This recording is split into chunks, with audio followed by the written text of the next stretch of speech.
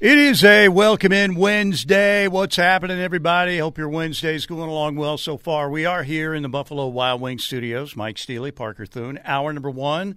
As always, a big thanks to Lasher Home Comfort Systems, 405-579-3113. Tim Lasher, great Sooner, great company. Heating and air needs, you have an issue there, call Lasher Home Comfort Systems, 405-579-3113. Parker Thune, I have a question for you, and I have a question for the members of the Ref Army today. You know, the Sooners officially joined the SEC July 1st. So at your July 4th parties, you can break out all the SEC gear that you have. You could do it now if you want, but, you know, an SEC-themed 4th of July celebration might be a good idea for everybody because July 1st, the Sooners officially in every sport join the SEC. My question to you, now, the decision came down that Oklahoma and Texas were leaving the Big 12 for the SEC in the summer of 2021, and it was a huge announcement, no doubt. Do you feel better, worse, or the same about that decision for Oklahoma making the move right now than you did back in the summer of 2021? Do you feel better, worse, or pretty much the same when that decision came down in the summer of 2021? What about you, Parker I see Thune? your question and raise you a question. What's on your nose there? It's a big zit on the nose. I woke up. My nose was all glaring red on one side. I think there's an infection there or something. Plus, there was a little zit that popped up, which was not good. When you transfer to the Olds Conference, things get much more difficult, kind of like OU going to the SEC. It's much more difficult in the 60-plus age group. But I've had kind of the allergies, inflammation, all of that stuff really for about 4 weeks, and I'm really smart about that. I always say, I don't need to go see a doctor or get any antibiotics. I'm just going to ride this one out. It's a man's man right there. That is. It's either that or a really stupid man. I'm not sure which one, but, it doesn't. It's not good. I'm going to change my last name to Mike Zitman. So anyway, Mike Zitman, is that a name I should know? Mike Zitman. That's me until this goes away. It's really annoying. So anyway, I feel like I've gone all the way back in a time machine to like junior high school. I know, man. It must be something in the air because I had a couple of zits earlier this week, and I couldn't remember. Like I saw them, I was like, I can't remember the last time I had acne of any kind. I don't know that it's that, but I know it's not a pretty sight. I walk outside, I get the same treatment as the Elephant Man. I am not an animal. I am a human being. That's me. All right, so do you feel better, worse, or the same about Oklahoma's move to the SEC at this point in time?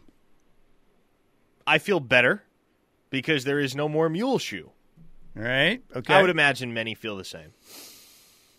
Yeah, I think that is a key component of it, and I think those that maybe are a little bit more negative about that question right now than they would have been in the summer of 2021, the thing that has affected that would be, 6 and 7, and then I think that we're in a new era of college football when it comes to NIL. How much does tradition mean to these kids now? How much does it mean to these recruits that Oklahoma has won 7 national championships, has won a ton of Heisman trophies, has won, the conference time and time again over the years? They have as many or more All-American selections than any other school out there in college football history. Does that matter that much anymore? Or is it more about how much am I getting here? Facilities, do they matter that much anymore? Or is it all about the NIL? And if it is all about the NIL, then you're thinking about, all right, well, Oklahoma's got some pretty good resources, but how many super millionaires and billionaires does OU have as compared to some of these other schools, particularly that have a bigger enrollment and have a bigger alumni all around the country? So there are lots more variables, I think, to think about because NIL has completely transformed college athletics, and especially college football. And continues to transform it. Here's a good point from a listener in Tennessee. RIP rowing and track and field by 2028. Just can't afford them once the football players become employees. Yeah, and non-revenue generating sports in general are going to be on the chopping block the next few years. Or they become club sports, right? Or they become club sports, and that's not a predicament that is exclusive to Oklahoma. You will see that across the – there are already – right. I think there are only 11 programs in the nation right now that sponsor men's gymnastics. And so non-revenue generating sports – are already very tough for many universities to continue to sponsor.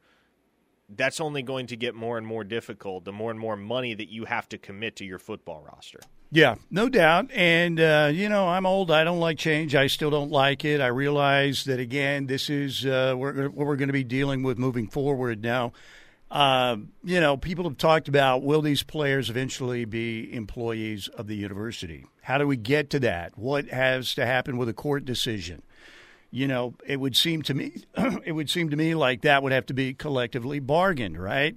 If you've got certain slots for certain players and you determine their market value, I don't know how that would happen. OU's paying everybody a certain amount, but your own name, image, and likeness.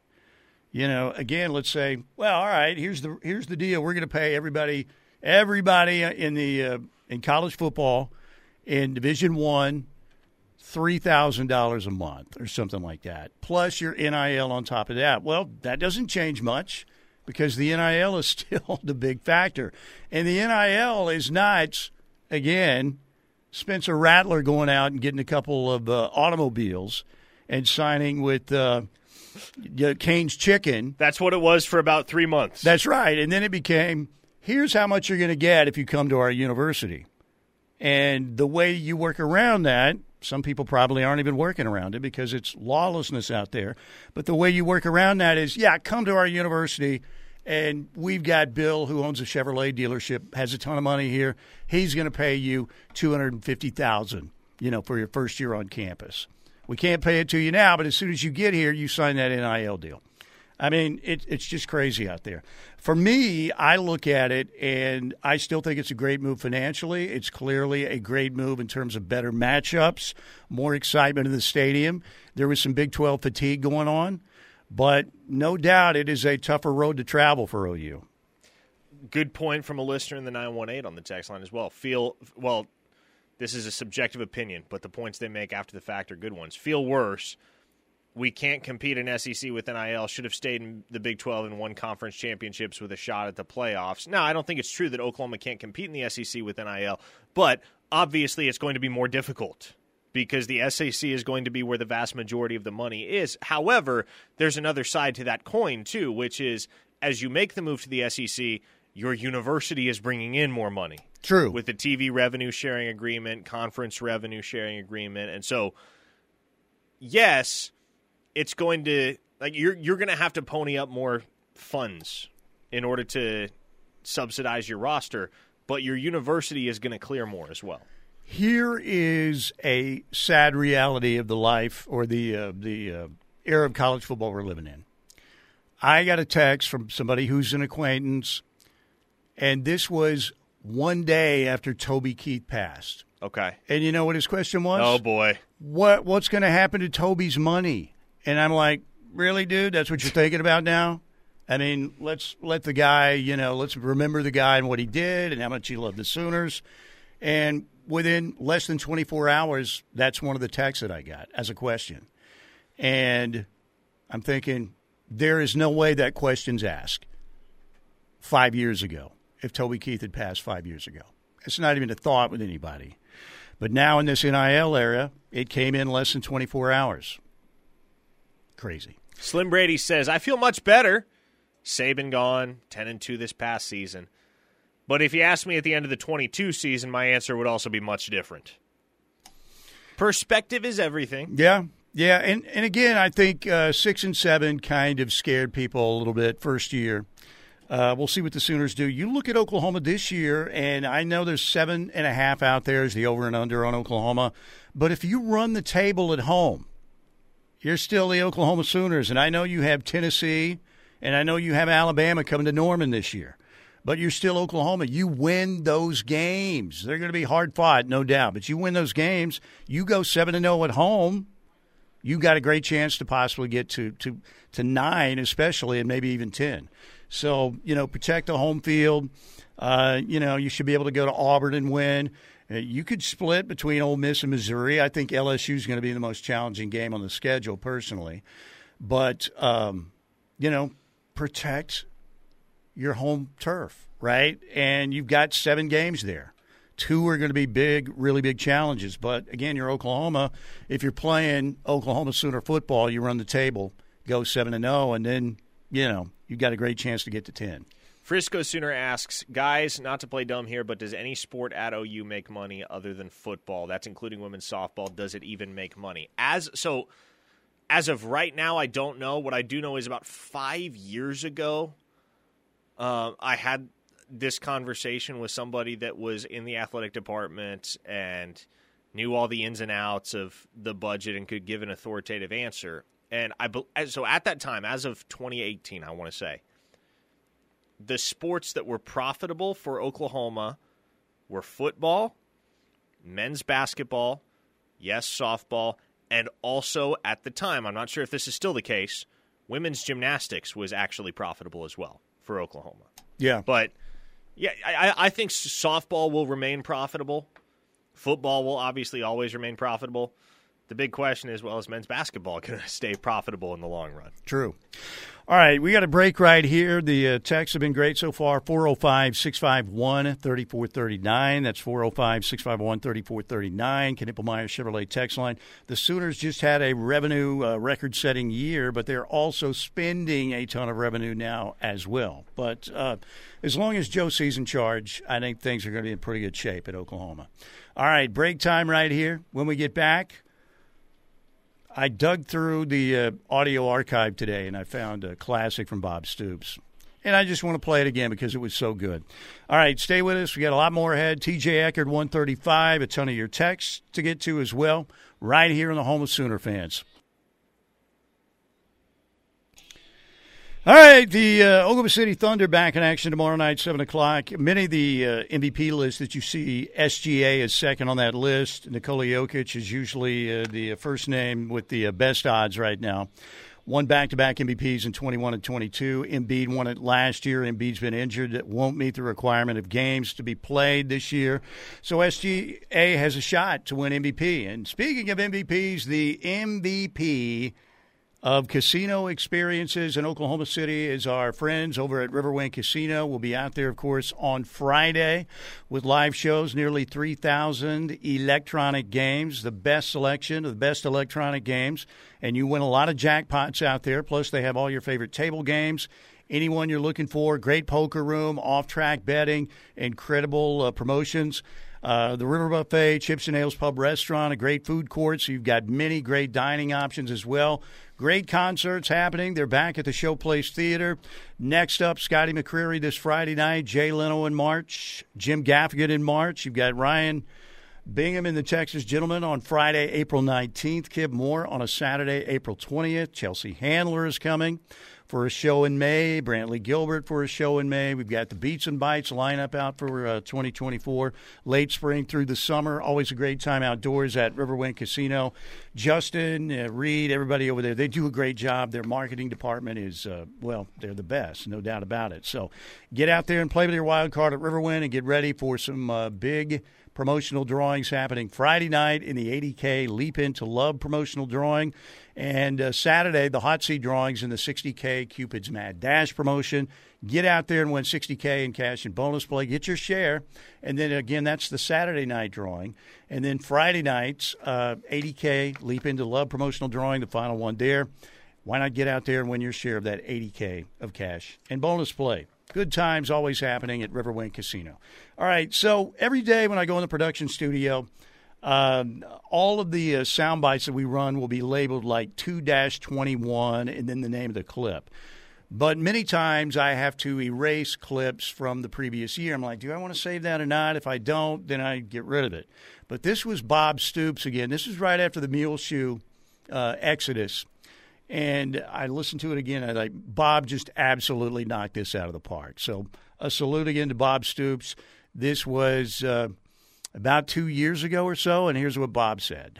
Talking to our fan base out there, I'm talking to our recruits out there, I'm talking to our players' parents out there. I've had multiple meetings already with players, going out recruiting tonight. And the message to all of you is, listen, when I arrived here in December 1, 1998, there was something to be concerned about, a lot to be concerned about. 4 straight years without a winning record, no bowl games, da-da-da-da-da. 2 years later, we were 13-0 and won the national championship. This place is in a hell of a lot better shape than it was in December 1, 1998. All right, we're a perennial top 5, 10, 15 team every single year. All right, we're playing that kind of football. This job is going to attract the very best in the coaching world, and they're already lined up and calling Joe, hitting people the way they do.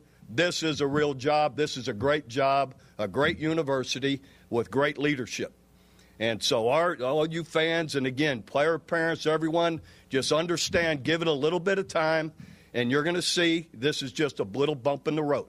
There's not one guy, one person in the history of this program that's bigger than the program. Coach Switzer, myself, or Lincoln Riley. And what I told the players is they are the program. Players throughout these decades, they are OU football. There you go. Arguably, that is the greatest speech moment for a coach behind a mic in OU sports history. Pretty powerful, again, to hear that back. Because we even got a da-da-da-da-da from Bob. You know what TJ did? He turned that into a Christmas carol, of course. Yes, TJ, I do recall come that. on, how could you do that to Bob Stoops?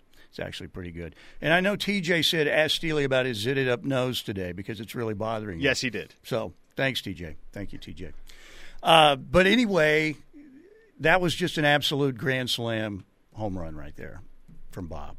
Who would have thought, we've all seen that picture of Bob playing defensive back for the Iowa Hawkeyes, flying through the air trying to get a tackle in on Billy Sims in 1979. Who would have thought at that time that Bob Stoops would end up being one of the greatest Sooners of all time?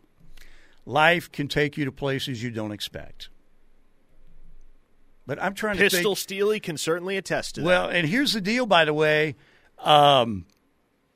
Great moments behind the mic. One, we talked about last week a bunch. Billy Tubbs, of course. That one's up there in, the top 5. But I think what Bob did that day, because everybody was like, oh, my gosh, what is going on? You're going to the SEC. There were all these rumors about Riley to LSU. I'm not going to LSU, and then he's off to USC. What's going to happen? Bob Stoops stood there and calmed Sooner Nation. Slim Brady. Bob was spitting facts. That's right. The indecisive Sooner. The Bob father forever has our honor and respect. Yeah. And for him to, coach the Alamo Bowl and all the stuff that he's done has Bob been phenomenal. Coaching the Alamo Bowl was not the greatest commitment that he made throughout that whole process. The greatest and most honorable commitment that Bob Stoops made throughout the week that Oklahoma was without a head coach was the sit-down meetings that he went and had in the homes of recruits and their families. Yeah, because absolutely. That was crucial. It was actually it was funny. Brandon Drum and I were recording an episode of the Under the Visor podcast earlier today, and that was something that we were talking about. Not Bob specifically, but just the reality that there were many members of that 2022 class that were very actively wavering in their commitment to Oklahoma because of the turmoil. Understandably so. Kobe McKenzie flipped to Texas. You remember that? Yeah. And so Bob, not only did he coach the bowl game, and obviously that is a substantial undertaking. I don't want to diminish the significance of that. You got to lead 15 practices as well. But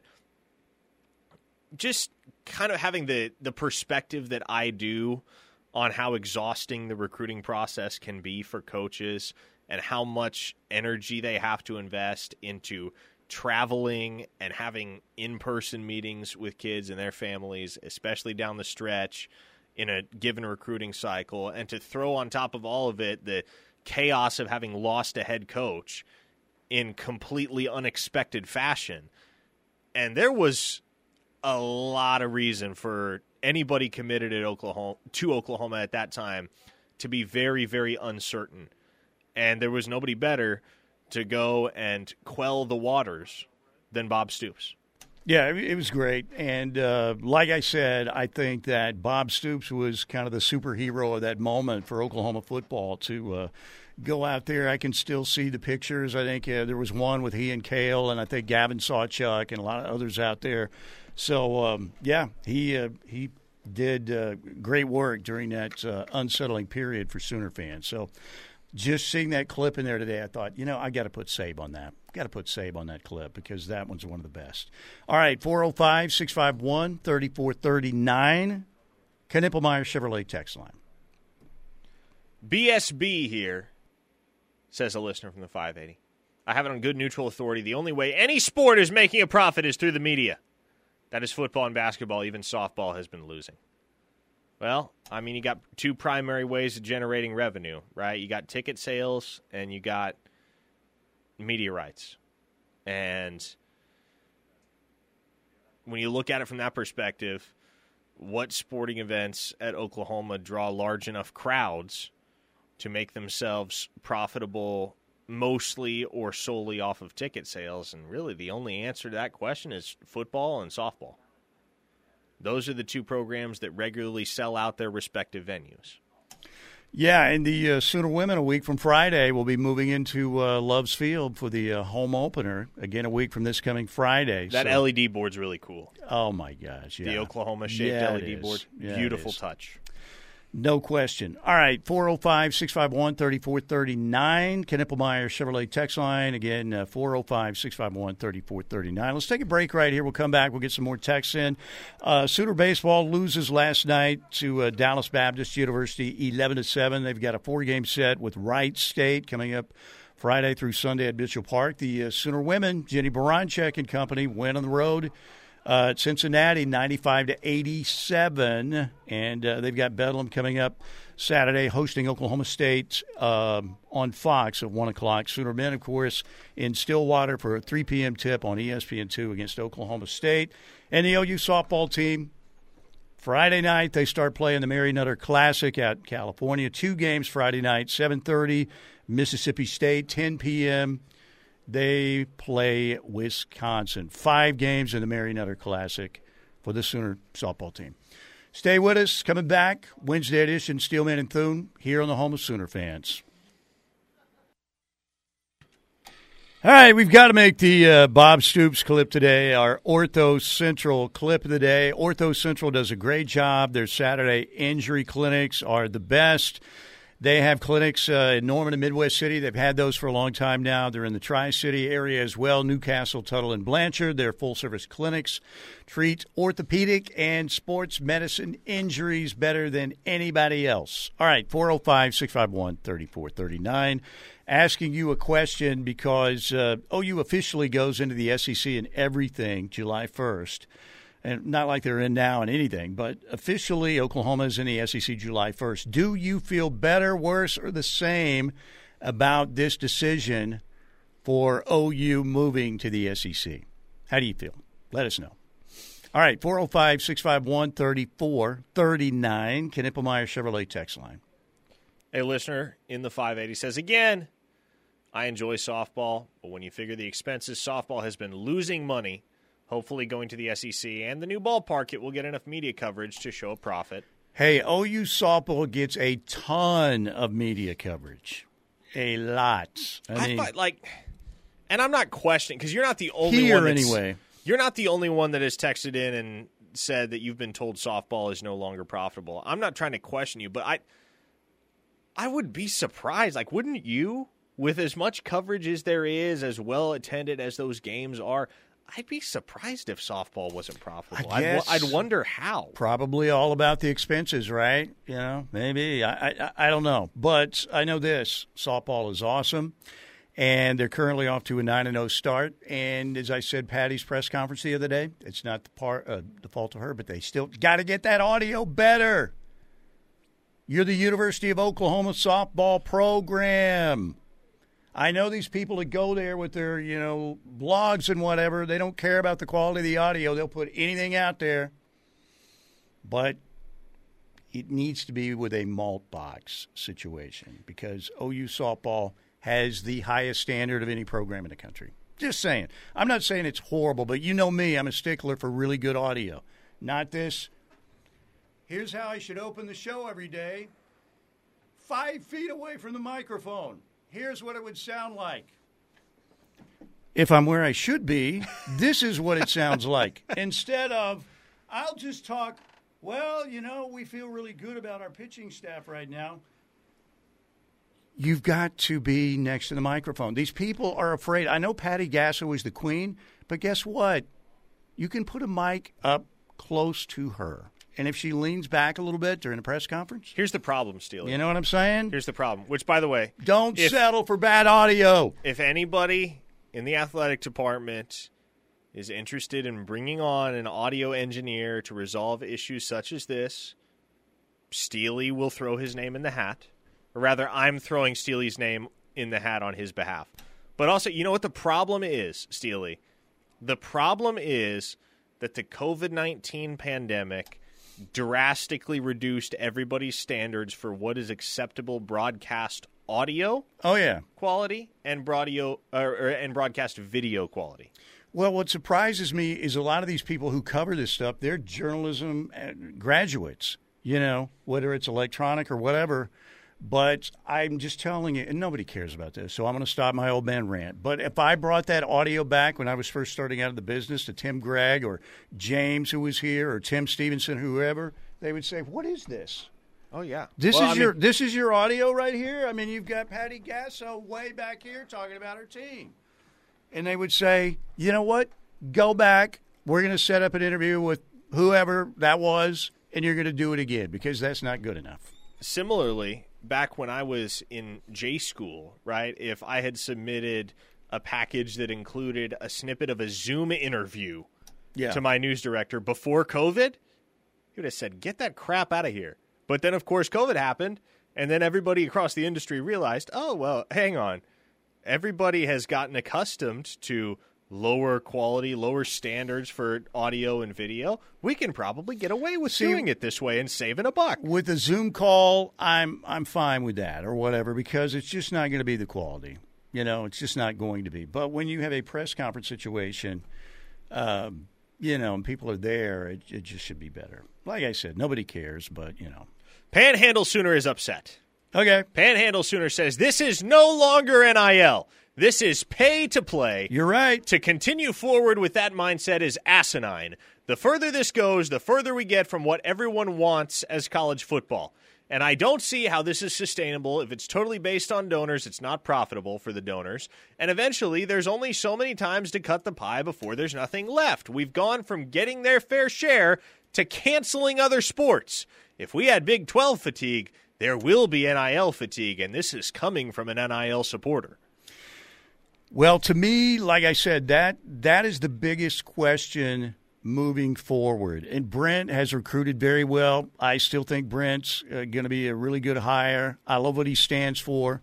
I love that he, you know, this is more than just making great football players play at the highest level effectively, but it's more about young men, relationships. That pays off down the road, hopefully. But the question is, will an NIL, look at me, give me mine culture eventually be the winning culture? I don't think it will, but if it does become that, then, you know, college football is not going to be a lot of fun down the road. A listener in the – well, actually, first, let's go to this one from Big Rich in OKC. LOL, I don't care how much money softball makes. 62 in a row, 3 natties in a row. Patty, spend what you want. I agree. Corey Mack says everybody complaining is still going to be watching on Saturdays. And, yeah, people will still watch. Oh, yeah. Football is football, right? College football is college football. The University of Oklahoma is still the University of Oklahoma. You know, and college football has never been completely pure. We know that, right? OU's been on probation. OSU's been on probation. A lot of schools have been on probation. But now, it again, if it becomes The enrollment at Oklahoma and the alumni around the country for Oklahoma is pretty significant. Sure. But it's not Michigan. It's not Notre Dame. It's not the University of, dare I say, Texas, right? And at some point, it also, to a certain extent, becomes a numbers game. And I don't know how many huge donors that OU has. But let's say you're Wallace Marsh, who's a great Sooner, great dude, contributes a lot already. But how many times can you call him, right? And probably Wallace is, I would imagine, probably said yes just about every time, however he can help. But sometimes you can't keep going to that well over and over and over and over again, right? No so, doubt. I don't know. Frisco Sooner says, guys, it's really sad, but you would have to think that baseball is a prime candidate to get the axe in coming years. That's a sport that is really expensive, has a large roster with lots of games, and lots of travel with hardly any revenue. I disagree with you on that, Frisco Sooner. I think even if it remains unprofitable, the athletic department will continue to sponsor baseball as a sport. And that's because you look at their recent success under Skip Johnson. They were the national runner-ups in 2022. Yep. Right. They just sunk, $30 million into facility upgrades. So OU baseball is getting a facelift. There are investments being made into OU baseball. And I don't think you are making forward investments such as those if there is any thought in the heads of the powers that be that the baseball program is going to be shuttered before long. I don't think that's going to happen. But, the thing is, man, it's really expensive too because you've got a ton of expenses. Like I said, OU had a record-setting revenue year, but they also, I believe they did the same thing with expenses because in this day of keeping up with the Joneses or the Blue Bloods and the big programs in college football, as soon as you finish one project, you better start thinking about the next. Right? And how you're going to fund that. So it's, like I said, I hope we don't get 10 years down the road and go, man, what were we thinking? This is not good. I mean, are you not already thinking that to a certain extent? Yeah. I know I am. Yeah, and look, I'm the old here, and it's for me to think that, right? I'm a slippery slope guy, but I think a lot of people, it's just an uncertainty because college football has been the sport that we've loved the most because it's an entire day activity, right? People plan around weddings around college football. Don't you dare get married during an OU football Saturday. Tailgates, relationships that have been built over the years around college football. It is the best time of the year, and I just hope we don't destroy it down the road. I think we're going to be fine for a while, but we'll see. Here's Dan on the text line. My takeaway from going to a few ball games the last couple of years, football and basketball, is that our crowds need to get younger going into the SEC. Every athletic event I see on TV in the SEC looks like a crazy environment, and that, folks, is my biggest argument as to why you don't build a new basketball arena off campus. Well, the problem are these young people, Thune, like yourself. You're not one of them, but they're on tickety-tock and hippity-hop, and they're taking pictures of themselves all the time. They don't have time to go to a game. They got to get their clicks and their likes, making them videos and all that stuff. Go to the games. Yes, I would agree with that. All right, let's break right here. Thank you again to Knippelmeyer Chevrolet. The text line is just flying, as always. 405-651-3439, Knippelmeyer Chevrolet text line. Does tradition mean anything anymore? Will it mean as much? It certainly doesn't mean as much right now. But to this generation, how much does it truly mean? We'll talk about that when we get back as well.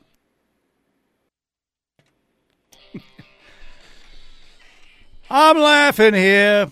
I'm watching Outside the Lines on ESPN. I'm not sure who their guest. Fran Fraschilla is one of them. He's on a Zoom, and he looks, all right. He's good lighting and everything. The other dude they have on there looks like a silhouette. I mean, we were just talking about the lack of quality now, how the standards have completely gone way downhill. Is he not one of those people that wants his identity obscured? No, it's not like a murder investigation. They're just talking about college basketball. But okay. There's one guy on there, and it almost looks as bad as just a shadow, a silhouette. Anyway, 405-651-3439. I just need to be quiet about this because I don't think anybody cares about the standards that much anymore. Certainly not in. Well, that's the problem, though, Steely. I know, but they don't want some old man with a zit on his nose complaining about it on the radio, right? Well, they can't see the zit on your nose. Well, but only TJ revealed it. It said, hey, ask Steely about this. He's got some kind of zit on his nose, some allergy or something. Ask him about it. Because I opened up in grand fashion. We want to know, do you feel better, worse, or the same about the Sooners heading to the SEC next season? And Parker came back with, let me ask you a question, Steely. What happened to your nose? And I knew immediately T.J. Perry T.J. Perry has too much influence around here. He just lives to watch the world burn. We were talking about, I think, the greatest story I've heard about things that have happened here, my favorite story. And I have someone, it was KNOR way back in the day, but my favorite story by far is the fact that Sonny Galloway was driving up here to kick Drake Dykin's ass. I mean, just the mental picture of him headed this way because Drake had said there was some kind of snafu. Drake was sitting back. He was like very early in his career here. And I don't know who was asking the questions at the time, but there was some kind of deal. If the phone line was punched up a certain way, you would not just hear the host's voice, but you would hear anything in the background of the control room. Oh, wow. So Sonny Galloway said something like, they'd just been lost 2 or 3 or got swept in a weekend series. And he said, well, we're still feeling good, blah, blah, blah, blah. And Drake said in the background, well, that's an effing lie. And Sonny Galloway heard it. And, I guess he just stopped, in his tracks, what? Thinking that was on the air. But it wasn't. And next thing you know, Sonny's headed that way, man. Look out. And of all people to come after Drake Dykin, that to me, I don't know, that story. So did Sonny ever make it? He didn't make it, apparently. He turned back around. I don't know how far he got, but it was apparently resolved. And Drake had to issue some apology and everything. Dang. So Sonny owes Drake one. Apparently, P.J. Mills was ready to defend his friend, former Sooner wide receiver. P.J. Mills was ready to step in. Oh, my gosh. So good.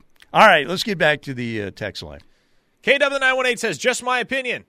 But we can either face the fact that college athletics will never be what it once was and get on board doing our part to help the University of Oklahoma in this new age, or we can relish our history and how we used to be a blue blood. I think K-Dub hits the nail on the head right there, because I don't see it changing. I mean, could they rein in NIL some way? I just don't know how that stands up in the courts, and the only way you can, put parameters on it or guidelines is probably by a collective bargaining agreement, and I don't think a lot of those guys are going to go. You think Caden Green's dad would go, yeah, let's collectively bargain a cap? I don't think so. There are too many these parents out there, too. What was it? The coach at Liberty said LSU spent $300,000 on one of the receivers, and they thought they tampered with him, too. Oh, really? Is Missouri going to get hit with tampering? Well, that'd be great if they did, but I don't know. Here's the thing. And, yes, you and I and everyone else can bloviate all we want about how college football needs reform, but odds are we aren't going to get any meaningful change that satisfies people. And there's a Tom Petty lyric for everything, Steely. And one of Tom Petty's deep tracks includes the lyric, if you reach back in your memory, a little bell might ring about a time that once existed when money wasn't king. Unfortunately, that time is not the present because every decision that gets made these days gets made in the name of making more money. Yeah, look, the SEC move was not about we need to play a better, a higher level of football because that will get us over the – it was about money, and that was one of the byproducts. Again, Oklahoma probably facing an SEC schedule and becoming more of an SEC-looking roster will be able to win some of the championships that they didn't win because they were too wimpy on defense in some certain situations and got beat up at the line of scrimmage. Everything else they were pretty good at. Cruton Therapist on the text line says, tradition mattered more when the greatest benefit a top student athlete was receiving was a free education. That is no longer the greatest benefit, so tradition and loyalty take a back seat. Again, I think that's pretty accurate right now. And here's another issue, and Cruton Therapist kind of hit on it there. You got to go out of your way these days to hold yourself to high academic standards if you're a student athlete. Because you can take the easiest road imaginable if you want to for 4 years or even longer, right? Like Stetson Bennett never graduated from Georgia despite spending 6 years there. And so you can take the path of least resistance, and obviously very few professors are going to actually call you out on BS and potentially fail you because, well, you're an athlete and, you're supposed to be, as a professor, you're supposed to be mindful of student athletes and the commitments that they have outside of the classroom. So you're supposed to treat them with a little bit more leniency, like this is a real thing. And so, yes, the NIL era certainly affects college football, and we all see that, but it also affects academic rigor for student athletes. All right, 405-651-3439. Keep those texts rolling in. We'll talk more about, Sooner football. That's usually the main course. That is the steak on the plate. Everything else is kind of a side dish. But we've got some side dishes to get into today. Want to thank Lasher Home Comfort Systems for sponsoring hour number 1. Get out to Riverwind Casino today. Play with your wild card. Get ready for the big drawings Friday and Saturday night. We're coming right back with hour 2. Happy to be talking to you on this Wednesday.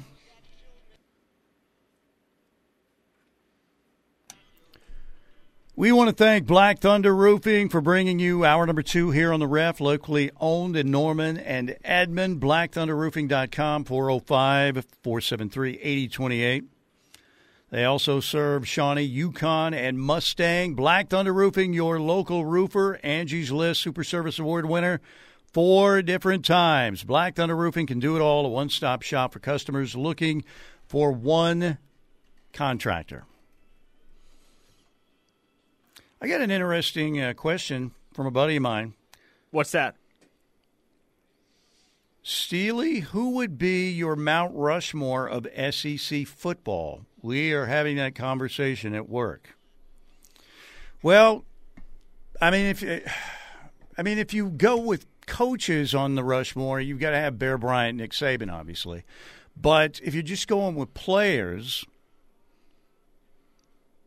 Bo Jackson, Herschel Walker. Let's see. Bo Jackson, Herschel Walker. And we're talking, doesn't include Oklahoma and Texas right now. Peyton Manning.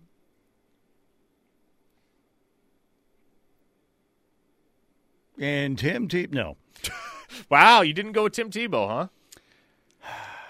Definitely for me, Herschel Walker, Bo Jackson, probably Peyton Manning, even though he never won a Heisman. Charles Woodson won. And, had an issue with Florida. But the question is, who becomes the 4th member of that Rushmore? You may not disagree with my other picks. Alabama. See, I don't have anybody from Alabama on there. You would think if you had to pick one Bama player, who would it be? I don't know. There have been a lot of good ones. Yeah. A lot of real good ones. Corey Mack said Cam Newton. He definitely warrants consideration. Derek Thomas, Mojo Eraser, yeah. Pretty good one. Cam Newton, I think part of the Cam scam. Joe Namath, in terms of just a big name, but he didn't win a Heisman. Joe Namath, again, won a Super Bowl, but do you do it specifically for college? What about somebody like Darren McFadden from Arkansas or Steve Spurrier? Man, is there somebody else that we're leaving out? Tebow's got to be on mine. Tebow was, and I know he didn't do a whole lot at the NFL level. Yeah. But he was a force Just like Florida. Danny Werfel was a great college quarterback, but wasn't a great NFL quarterback. Derrick Henry says the 720. So, but again, I think I'm definitely going with Bo Jackson, Herschel Walker, Peyton Manning. And the question is, who is the fourth one? What about Emmitt Smith at Florida? Pretty good one, yeah. Galen Hall, former Sooner offensive coordinator, coached Emmitt at Florida, I believe. That's my memory escapes me. So, and if you went with coaches, you would have to go with Forrest Gump. I like that, Mark. Yeah, we're just talking football here. Just football here. 405. Yeah, you could do a basketball one too, but I'm just trying to think. Yeah, Pat Sullivan won a Heisman. Bo Jackson won a Heisman. Tebow won a Heisman. To me, it's still, again, Herschel Walker at Georgia. He was just huge back in his day. Mizzou doesn't count. Ole Miss, Archie Manning. Pretty big back in the day. How about Jadeveon Clowney at South Carolina? Oh, man. He was the biggest thing in college football for half a second there. Not on any Mount Rushmores, though. Yeah. Joe Burrow, man, pretty good. I might go with Arch Manning. Yeah, look, Archie Manning. And that's why I don't even entertain Cam Newton being in that discussion, because Cam Newton's legend was born off a single season. And if you're going to elevate a guy to that conversation based on a single iconic season, a single prolific season, no one in the history of college football has ever had a more prolific individual season than Joe Burrow in 2019. By any measure, that is the greatest single season in the history of college football for a quarterback. And he won a national championship, went 15-0. That was as close to perfect as you're going to get. Terry Bradshaw, he was Louisiana Tech. Not LSU, Louisiana Tech. 720 is arguing a lot for Derrick Henry, won the Heisman and was the top NFL back. Yeah, I mean, look, that's a good one. Julio Jones, Bobby Boucher. Big Rich in OKC said, "That's two, Parker, Quell and Bloviate. I am now much smarter. Thank you, good sir." Yes, come for the sports talk. Stick around for the vocab words. All right, I want to make mine official. John Hanna, that's an excellent call as well. He was one of the greatest offensive linemen in the history of football, John Hanna. But I'm going to go with mine would be Bo Jackson, Herschel Walker, Peyton Manning, and Archie Manning. But, old school for me. All right, 405-651-3439. We had a listener asking earlier, and I lost the text, so I can't read it verbatim. But we had a listener asking earlier when OU is going to hire their new special teams coordinator, and asking why it has taken so long. And, well, I guess the simple answer as to why it has taken so long to replace Jay Nunez is because, A, the Sooners weren't really counting on Jay Nunez leaving. And then, B, this was a very coveted job. And there were a lot of applicants and a lot of interviews conducted. I think at this point I know who the hire is going to be. There is, in essence, a leader in the clubhouse right now. Nothing is official.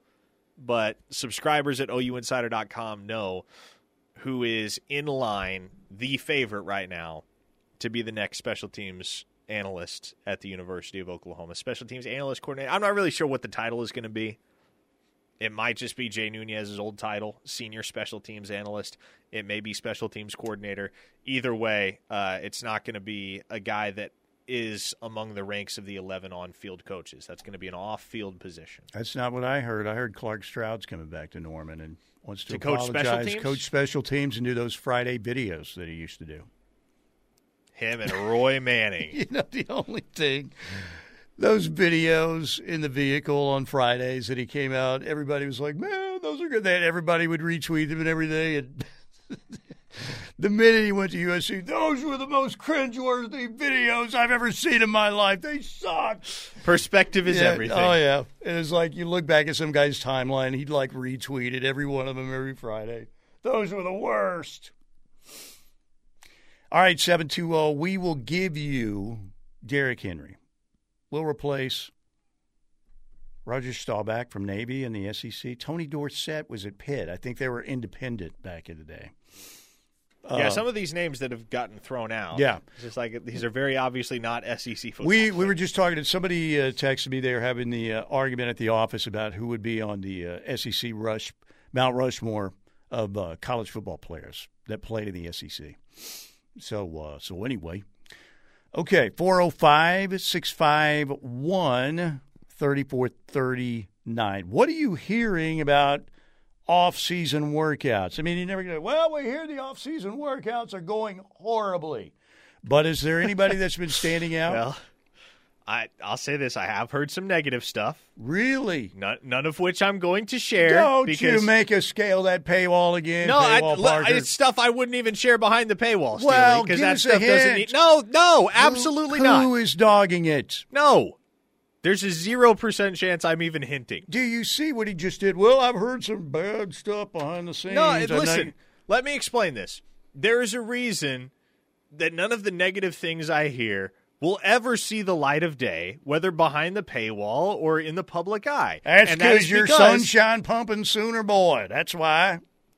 And that is because fans in general, particularly Oklahoma fans, tend to form opinions based on, well, first impressions and a very small group of facts. So somebody can't bench 150 is what you're saying.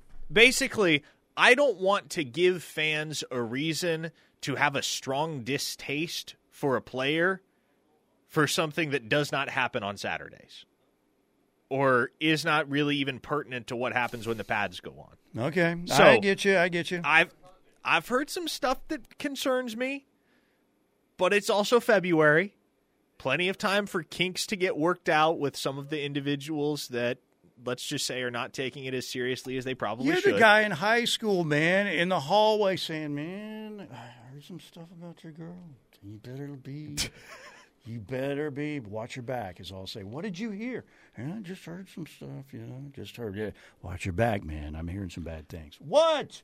Well, listen. Did you do that in high school? No, I did not. Okay. I did not engage in that type of activity. But, look, I bring that up to say that, well, I guess to emphasize to everyone that it's not all sunshine and roses, okay? Yes, we hear things that are not so great about workouts. We hear things that are not so great about specific players.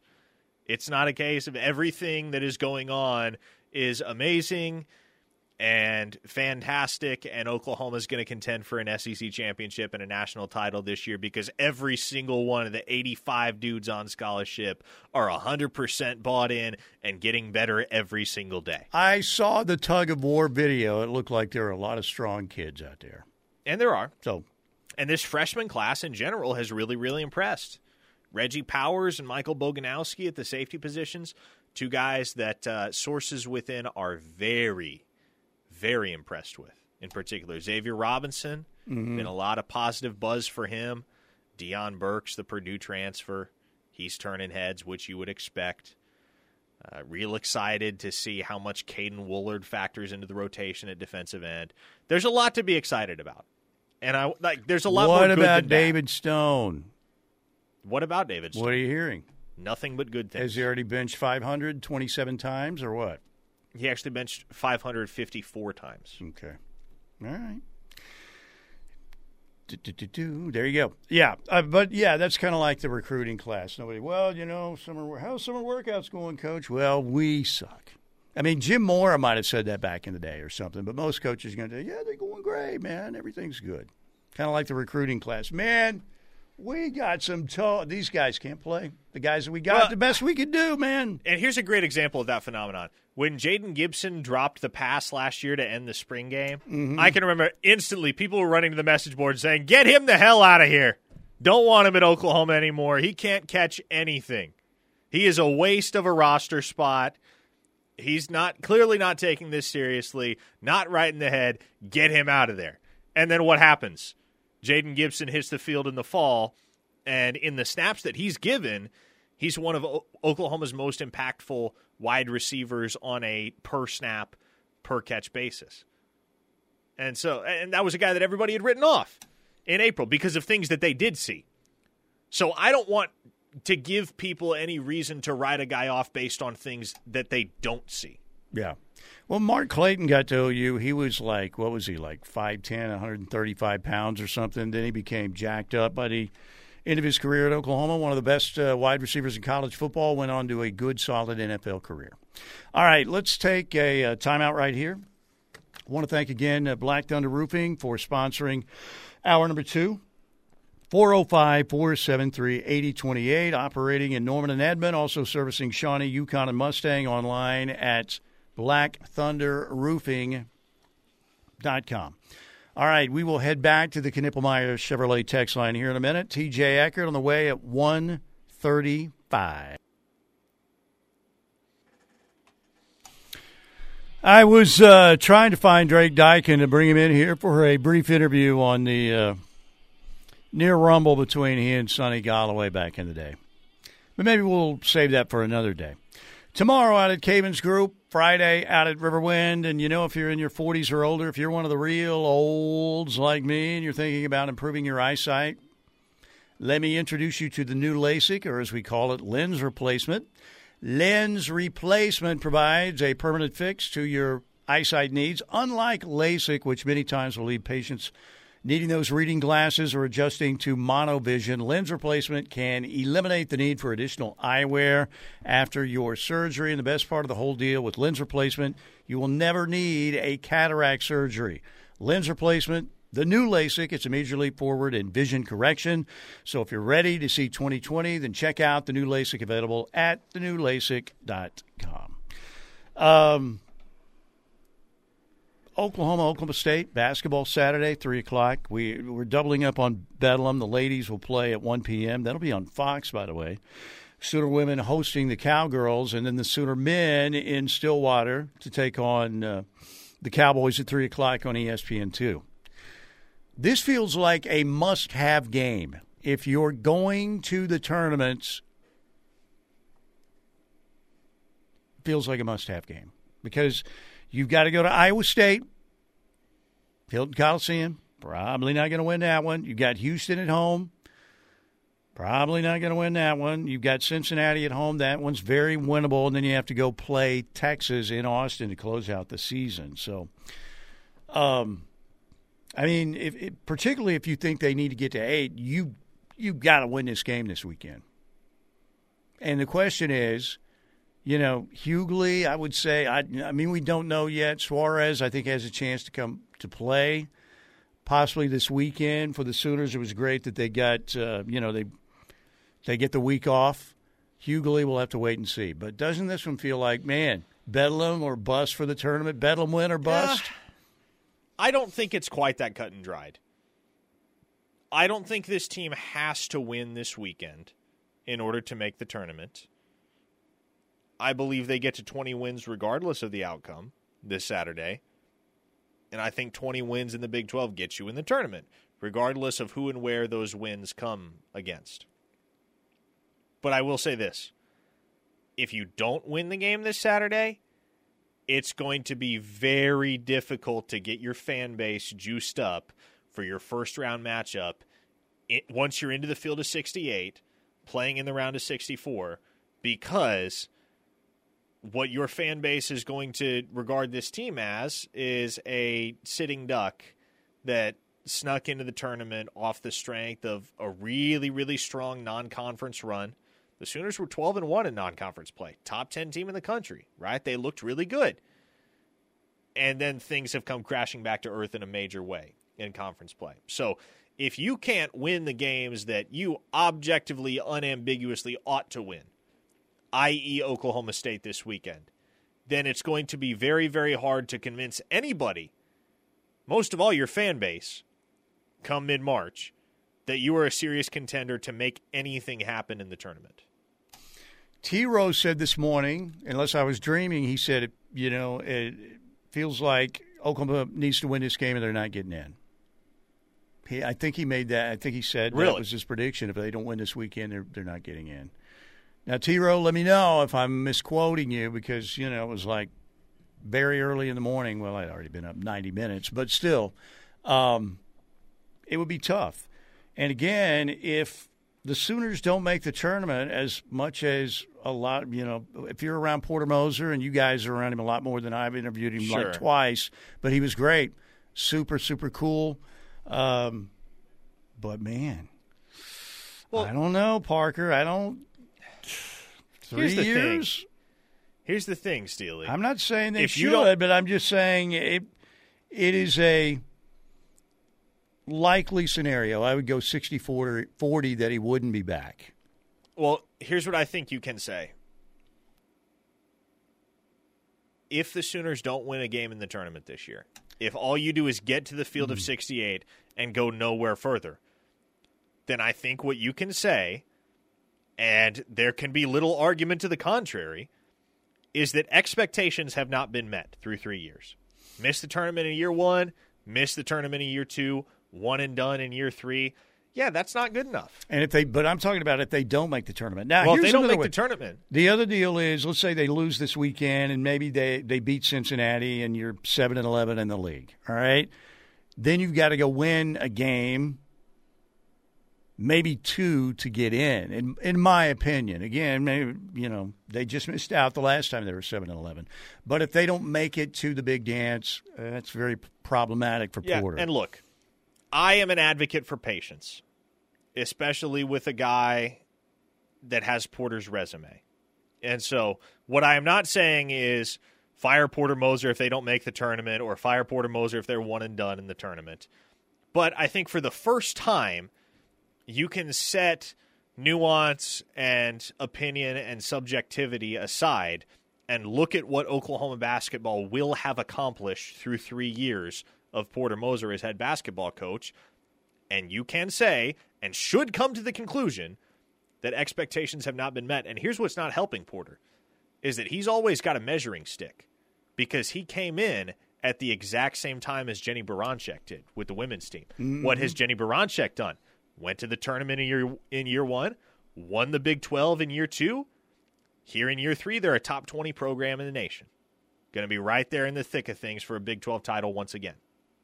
And so for better or worse, obviously, if this season ends like I think it will, which is a loss in the round of 64, obviously what you can say about Porter is that his teams haven't lived up to expectations through the first 3 years of his tenure, but also I think those shortcomings are amplified because he and Jenny Baranczyk are always going to be compared to one another because Josie brought them on in the same offseason. So anything that Porter does, well, you're going to hold it up alongside what Jenny has done.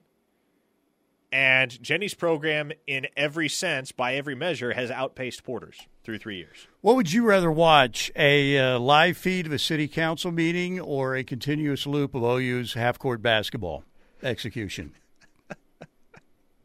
I would rather watch basketball, but I mean, some of those city council meetings, you get a couple rednecks in there. It could be entertaining. But, yeah, it's, they got to turn people over. And can they, they did execute in the half court pretty well in the first half. But for the most part, it is excruciating to watch when they get in the half court offense. So, again, we'll see what happens at Stillwater this weekend. Let's get one in real quick. Reno Goat says, my problem is that through almost 3 years, Porter's teams don't have an identity. Also, there is very little development of the younger players. I don't 100% agree. Now, I will say your point about the identity is a solid one. This team has not really had an identity in any of the last 3 seasons. I disagree that there hasn't been any development of the younger players because Milos Uzan and Otega Owe are starters for this team. Those were guys that Porter recruited. Those are true sophomores. Those, in the grand scheme of things, are younger players. And obviously Luke Northweather is not ready yet. We have seen that. And obviously Porter's last-second take at the beginning of his very first recruiting cycle, Alston Mason, he didn't pan out. I don't even know where he's at offhand. Yeah, I forgot the name, actually. But, yeah, I think it's too soon to draw that conclusion. And I think what is encouraging to you, if you're looking for the bright side in all of this, is that Uzan and Owe have really panned out. Those two guys have done wonders for OU. All right, let's break right here. 405-651-3439. Knippelmeyer Chevrolet text line. We appreciate them very much and appreciate all the texts as well. When we get back, TJ Ecker will join us. We'll talk college basketball. We'll jump into some college football as well. His take on, he's a big golf guy, Tiger. We didn't even get through the second round at the Genesis Invitational last week. Apparently that In-N-Out burger caused some issues. Tiger got sick. All right, but we'll talk to TJ Ecker when we get back on the Riverwind Casino Hotline. Stay with us here on the Ref. We are back. TJ Ecker joins us. Big-time TV star in Tulsa. Joining us on the Riverwind Casino Hotline on this Wednesday edition of Steelman and Thune. TJ, how you doing? We're good. Just trying to figure out if Charlie Woods is going to make it into the Honda or the Cognizant, whatever it's called now. Oh, I don't know if you saw that or not. I did. And our man Tiger last week, I don't know if it was the In-N-Out burger or what, but he wasn't feeling well. At first we thought, oh, no, they're carting Tiger off. It's another injury. But apparently it was an illness of some kind, but that's not what we wanted to see, right?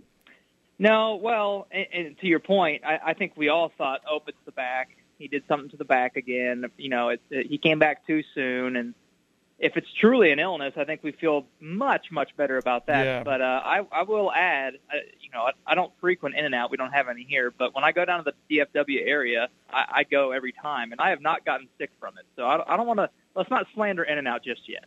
Yeah, no In-N-Out slander will be tolerated here. But watching Tiger have to withdraw from event after event, guys, it makes me think about playing Monopoly with my sister growing up. She was the worst because she'd always quit mid-game.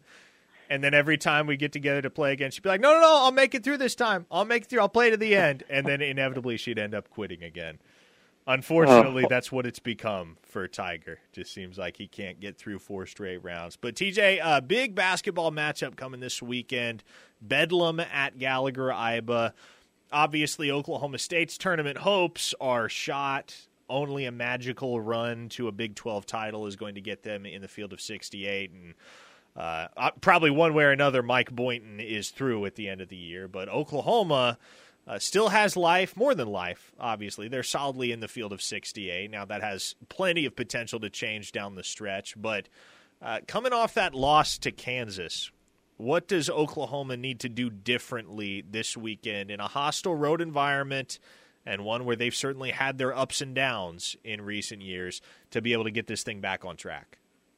Yeah, it kind of feels like, Parker, we're a broken record when it comes to what needs to happen, and it's just some form of offensive consistency. You know, they looked great in the first half. You know, ball was moving, shots were falling, and when shots fall, it's not to go back to the golf analogy, but it's similar to you could be hitting it all over the yard, and then when you make a putt or two, it feels like your round's going pretty good. And maybe that's what we were given in the first half against Kansas was some fool's gold, like, you know, maybe the offense wasn't really flowing that great, but shots were dropping, so it kind of covered up some of the ugly wounds. I don't know, but first and foremost, they need to be healthy. They need to get Rivaldo Soares back. John Hughley needs to be back. I think we mentioned last week that J.V. McCollum and Otega Owe were a little hobbled coming out of last week, and they looked fine against Kansas. But the break will be good to get those guys healthy. That'll be step one, get those guys healthy. And step two is just find some form of offensive consistency, whether that's continuing to rely on J.V. McCollum to play well like he did against Kansas, or it's some more production off the bench, which they didn't have with Hughley and Soares out. But that I think all those things go hand in hand. If you can be healthy and get a little production off the bench, the offense should be enough to win in Stillwater. We've all opened a round with 3 or 4 straight pars and then fallen victim to a triple bogey and then a quad. There you go. No, I'm 3 or 4 straight bogeys probably, and then maybe 1 par down the road. But, yeah, I know what you're saying. We've been talking about, the NIL culture now in college athletics. How much does tradition really mean to kids these days? And do you think if it still means something that's just going to fall by the wayside over the next several years when it's more about, I don't care how many championships or Heisman you have, on display here. How much are you going to pay me? What do you think is going to win out in the end? Yeah, I think to some extent, that tradition or the winning will still carry some weight. Like, if Indiana all of a sudden just has like the most outrageous NIL collective ever, and they're able to just bring in a ton of dollars and entice kids to come that way, like that would probably be that was just a random example, but I still think like your breadwinners are still going to be the ones who carry the weight in terms of the guys who have consistently won. I don't see, outside of maybe a couple outliers, at least in the short term, coming in and swooping in and stealing a bunch of kids just because they have the most money in the bank. Like at least right now. Now, to your point, you're asking down the road. It could certainly happen, especially, with how much money is being pumped into the sport. It's certainly plausible that, Colorado's not a great example because Deion Sanders is an effective recruiter in his own right, outside of the fact that they have a lot of money they're bringing in too. But it still feels like the same 4, 5, 6, 7 teams that have kind of ruled college football for the better part of the past few decades will continue to be there, because kids, I think, still want to be successful and play for a successful program. And you're going to get those strays here and there that want to go make the most money. But at the end of the day, I think people want to go to a winner, at least in the short term. Now, with how much the sport's changing, that could certainly alter things coming up in 10 years. Maybe it doesn't matter how good you are; it just matters how much money can you give me, and we'll go there. But for now, I think it's still going to be those blue bloods that still tend to win and win in recruiting battles too. TJ, I remember this time a year ago, the conversation as we prepared for March Madness was it really feels like it's anybody's game going into the tournament. And obviously that turned into a reality. We had a 3 seed in UConn face off with, I believe, a 5 or maybe a 6 seed in San Diego State in the national title game. A lot of chaos. Florida Atlantic made the Final Four as a 9 seed. So if chaos is what you're in it for, I think last year's tournament delivered in spades. Kind of feels similar this year. I mean, heck, UConn felt like the one team that had elevated above everybody else, and then Creighton took them to the woodshed last night up in Omaha. So what's your evaluation of where things stand in terms of overall parity in college basketball as we get ready to find out who's going to occupy the field of 68? Yeah, I totally agree with you. It feels like there's not one just true team that you're like, yep, that's your outright favorite for a national title. Like, again, UConn looked like maybe they were that team, and they proved that going on the road and winning is hard in any league. And so I agree that that's not, you can't say like that's my heavy odds-on favorite. That's who everybody is going to be putting in their bracket to win. Purdue is up there again, and everybody should be gun-shy for picking Purdue to win anything at this point. So that's another one I would keep an eye on. That's like, if that's one of your favorites, then I think the field's wide open. Kansas, I think, has proven to be a pretty talented team. They're not deep. How does that affect them when March comes? I think Houston is a really good team. The Big 12, at least in years past, has had success in the tournament, but I've kind of gotten the impression, and I don't know how accurate this is, but how hard the Big 12 is week in and week out. I think these teams get exhausted by the time they get to the tournament. And you could say that the Big 12 as a whole has maybe underperformed just a little bit in March Madness. And you could probably attribute a lot of that to the fact that it beat up for 2-3 months trying to play in conference. So, to your point, I think there's a ton of parity, and there's going to be a lot of brackets that are busted whenever March rolls around. You and Kevin Wilson getting along still, right? Everything's good there? We're good. Yeah, everything's good. We haven't played golf yet. We're still working on that, though. There you go. I bet Kevin Wilson's pretty decent. I bet he's pretty decent. I think he would be. Who is your golf rival there, by the way? Do you have a golf immediate? I hear Holcomb's pretty good. You know what? I did just play with John last week, actually. We had a great time. I would say there's a couple of the other, sports guys here in town, just some names, Dan Lindblad and Spencer Tillis. We play together. They're at Channel 2 and Fox 23. We play together a lot. So I don't know about a rival. We don't have any, there's no fisticuffs or anything like that. But, some good matches to be had. There you go. All right, TJ, always great catching up with you. Appreciate your time as usual. We'll do it again soon. Thanks. Yep, you bet. Look forward to it, guys. Thanks. TJ Eckert, ladies and gentlemen, joining us on the Riverwind Casino Hotline. And speaking of Riverwind, this Friday and Saturday, the final drawings for some great promotions out at Riverwind Casino. On Friday, we are looking at The 80K Leap into Love final drawings, $80,000 in cash and bonus play up for grabs again Friday night, and this great promotion out at Riverwind. And then Saturday night, we have the final hot seat drawings for the 60K Cupid's Mad Dash promotion. That's going to be happening again. Get out there. They're calling out 3 winners every half hour, so a bunch of winners going to share a bunch of cash and bonus play. We have a concert coming up at the Showplace Theater this weekend as well. Scotty McCreery coming up this weekend, and once again, shows are back at the Showplace. People are excited about that because if you haven't been out there, it's a great venue to see a show out at the Showplace Theater.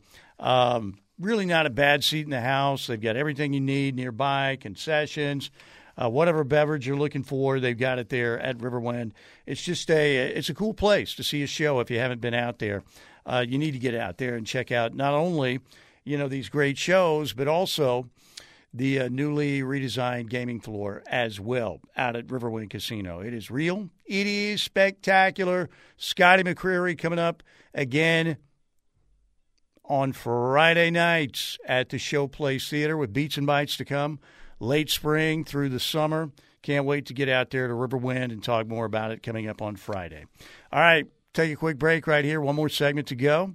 Steelman and Thune, Wednesday edition right here on the Ref.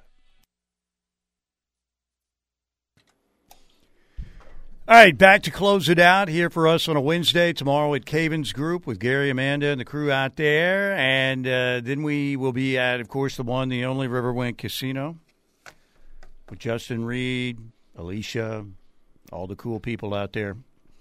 Can't wait. As Bart Scott once said, can't wait for both of these remotes coming up. Can you pull up, Parker, the Maggie Nichols clip, by the way? Sure. Sorry, I was going to tell you during the break, and I forgot. Maggie Nichols was on with Plank earlier this morning. She has a book out called Unstoppable, My Journey from World Champion to Athlete A to 8-time NCAA gymnastics champion and beyond. Now, Oklahoma hosting West Virginia, KJ Kindler and company, Friday night, 6:45 at the Lloyd Noble Center. And, of course, they are having an unbelievable year, as they always do under KJ. But Maggie Nichols will be there signing some copies of her book. You get to meet and greet there and all of that. Maggie's a super impressive young lady and really a historical figure. Without Maggie Nichols, Larry Nassar might very well still be doing his evil stuff instead of being incarcerated. But Maggie Nichols had the courage to step forward and to be really the first, for lack of a better term, whistleblower in a deal. And it changed the course of gymnastics for the better, obviously. Here is what Maggie said to Plank earlier this morning about writing about that tough time, that tough chapter in her life. Reliving a lot of those challenging times was very difficult, but in the back of my mind, I just knew that this was going to help other people. It was going to educate others. So sharing those hard times and those dark times in my life was very important for me. So even though it was difficult, it was, I just knew that it was going to help others. And then also, maybe others could relate to my story and learn how I overcame in a positive manner and things like that. So that kind of, helped me through that. There you go. Maggie Nichols again will be making an appearance for the Sooner Women's Meet with West Virginia on Friday, 6:45 at the Lloyd Noble Center. And she really is not only does she have a great track record in USA Gymnastics and World Gymnastics, but a historical figure in that sport as well for her speaking up. Maybe like the Rosa Parks of gymnastics. I mean, gymnastics is a much smaller, but you know what I mean? Somebody had to say, you know what? Not taking this, not standing for it. And she did that. So, anyway, she's a very impressive young lady if you've ever met her. All right, 405-651-3439, Knippelmeyer Chevrolet text line. Mrs. Love says, I went to Dallas for a soccer tournament. I spent the entire weekend with a horrific stomach illness after eating In-N-Out. I will never eat there again. Thankfully, my son just got his driver's license and could drive himself to his games while I was deathly ill in the hotel room. Yeah, look, I'm an In-N-Out guy. I like In-N-Out, but Mrs. Love, I'm not going to try to change your mind because I know as well as anyone that you have a food poisoning experience with a particular food or a particular restaurant, you just can't stomach it anymore. You cannot. Not that I was a big Olive Garden fan, but, the salad and breadsticks can be pretty good, right? I'm not saying they have the best Italian cuisine anywhere. Yeah, you go to Olive Garden for the unlimited breadsticks. That's right. But I haven't been to Olive Garden since Shay and I started dating and eventually got married. So that's been well over a decade now. Because at one point in her Olive Garden career, Shay, in the giant salad bowl, there was a tiny little bitty frog in there. In the salad. A frog. A tiny frog, yes. So, like F-R-O-G, frog, as in the amphibian. Yes. Wow. Mm-hmm. So she will not step foot in there. So, I don't know.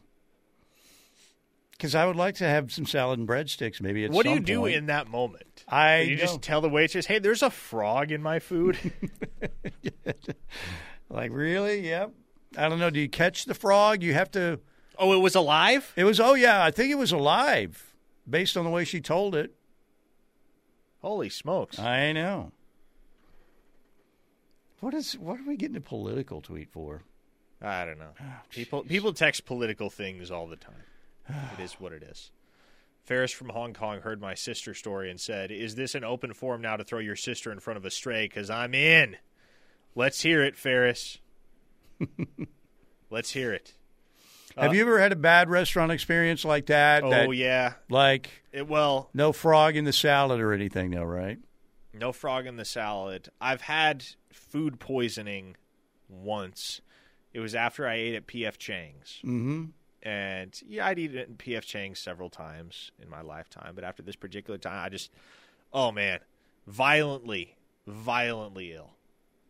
And food poisoning is not fun. Oh, my goodness. It's the worst. It was, and thankfully, once you get it all out, you become the Rodin statue, the thinker, pretty much, right?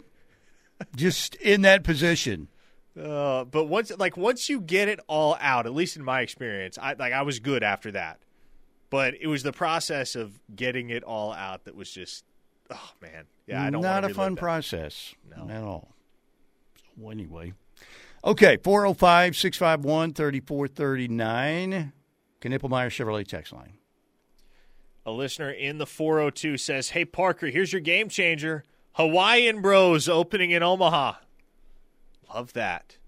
Omaha is, when I tell you it is the last place on earth to get some very popular restaurants, I mean, we didn't have a Chick-fil-A, Steely, until I was a sophomore in high school. I thought Omaha was starting to get a little more progressive. They've got a great zoo in the College World Series, right? Don't be careful using a word like progressive. Otherwise, we're going to get plenty more political texts. That's right. I'm turning the channel right now. I heard it right there. I will say this, and I know Dylan Gabriel, who is an authority on this matter, agrees with me. Mo Betta's is superior to Hawaiian Bros. And there's a Mo Betta's in Norman, which makes life very convenient. There is, yeah. Right out there. It's not too far from the Young Family Athletic Center, right? No, not far at all. So there you go. All right, we got to get out of here. I want to thank our friends at Riverwind Casino. We'll be out there on Friday. Scotty McCreery and concerts at the Showplace Theater coming up on Friday night. Big drawings happening as well, Friday and Saturday out at Riverwind. Make sure you get out there. You know what? You deserve some cash and bonus play, right? Of course you do. So get on out there.